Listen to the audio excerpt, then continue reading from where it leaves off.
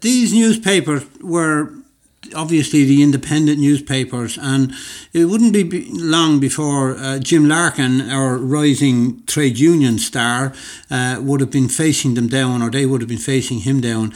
There's a fascinating little piece on the 5th of February, and the heading of it is "Met by a Secret Society in South America."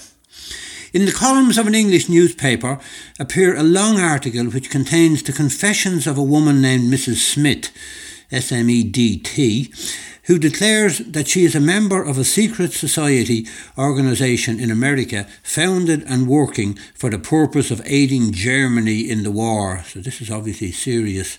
Describing her experiences in Buenos Aires, she says, "On the morning of the 4th day, we journeyed down to the port of La Plata.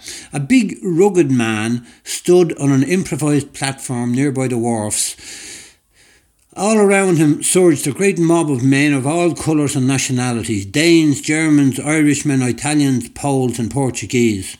They were listening to the big man, who stood bareheaded in the blazing sun, pouring forth torrents of words in fiery, unfinished sentences, roared at the pitch of a great, strong, hoarse voice.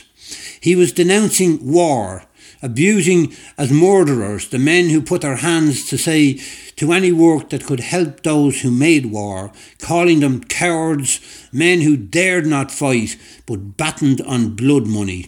As a sort of refrain in his eloquence, he interjected at frequent intervals, 'God damn the British Empire.'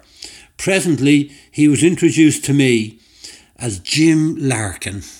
So that's their image of Jim Larkin on the 5th of February 1917. We have an image of Big Jim Larkin, as we call him, and he's standing on the balcony of the Gresham, I think, and his hands are out and he's roaring and he's demanding rights for workers.